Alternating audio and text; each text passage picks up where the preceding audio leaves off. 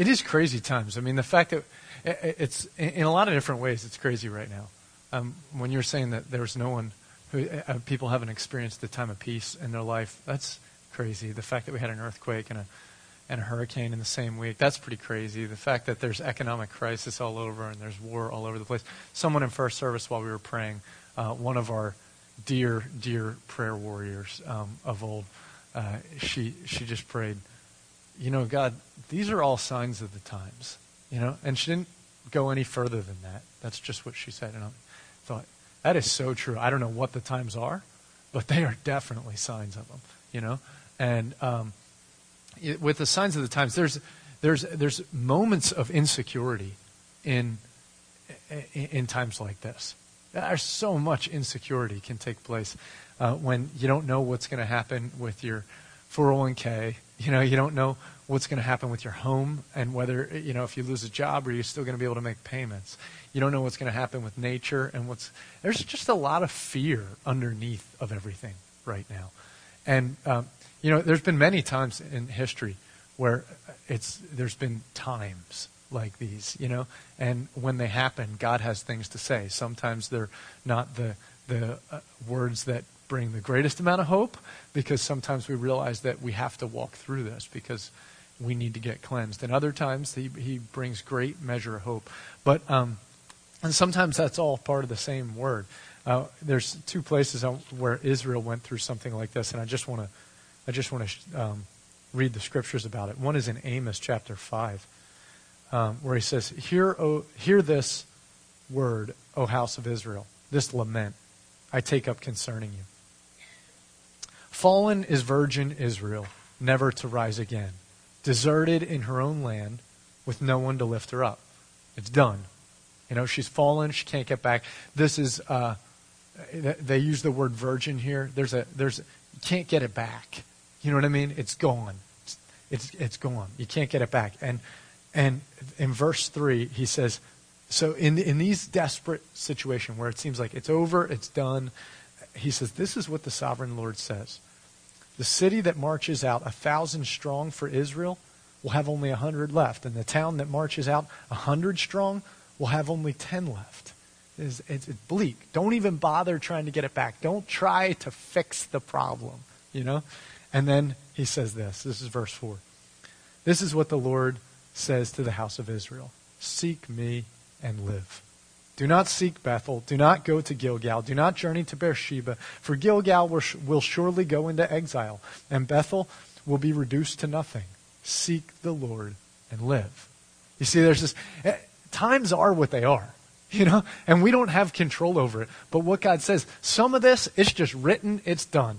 We sure hope that Bernanke or whoever else can help figure out economic stuff. But I heard one of the things I read this week was the only thing that will help our economy now is time, And that it was the Fed just saying, there's no use tweaking this and tweaking that. At this time, it's only time. I mean, people have to get confidence again.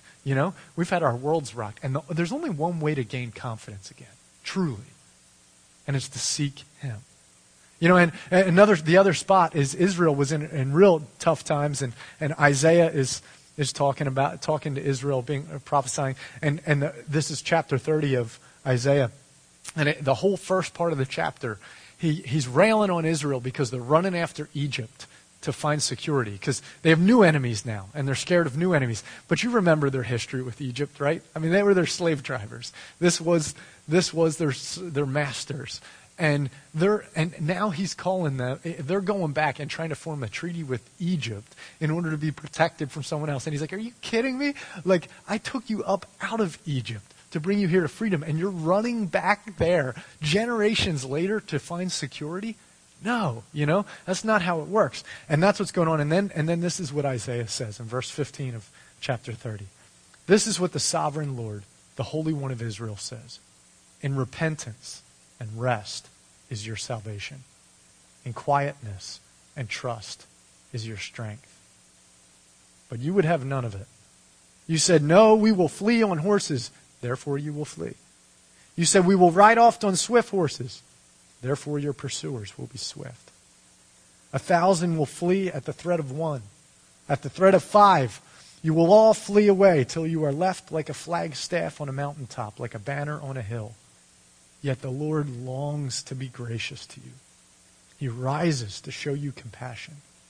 For the Lord is a God of justice, and blessed are all who wait for him. Waiting for God. I believe it's the word for us in these times. It's a consistent word over and over again that I continue to hear from the Lord. Wait for him. Just wait for him. We're so impatient. We run around trying to fix this, get this in place, fix this relationship, go over here and build this program and put this thing of security in place, and we're bouncing all over, and the stress continues to consume our lives.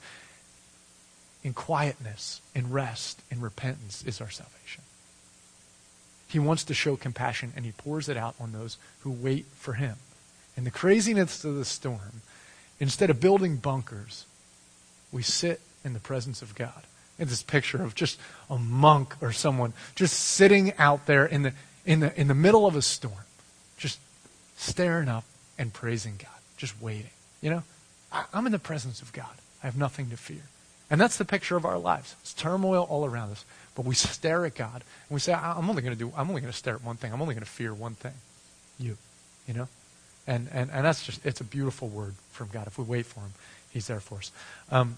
We're going to close with one song, and then going to bid you safety and farewell as you go your own way. So we're going to sing. I'll have you stand for this one. We're going to sing "Better Is One Day," and this is, no matter what's going on, like we're here today, and it's an awesome thing to be in church with brothers and sisters. There's nothing more special than that. So we're going to sing that together.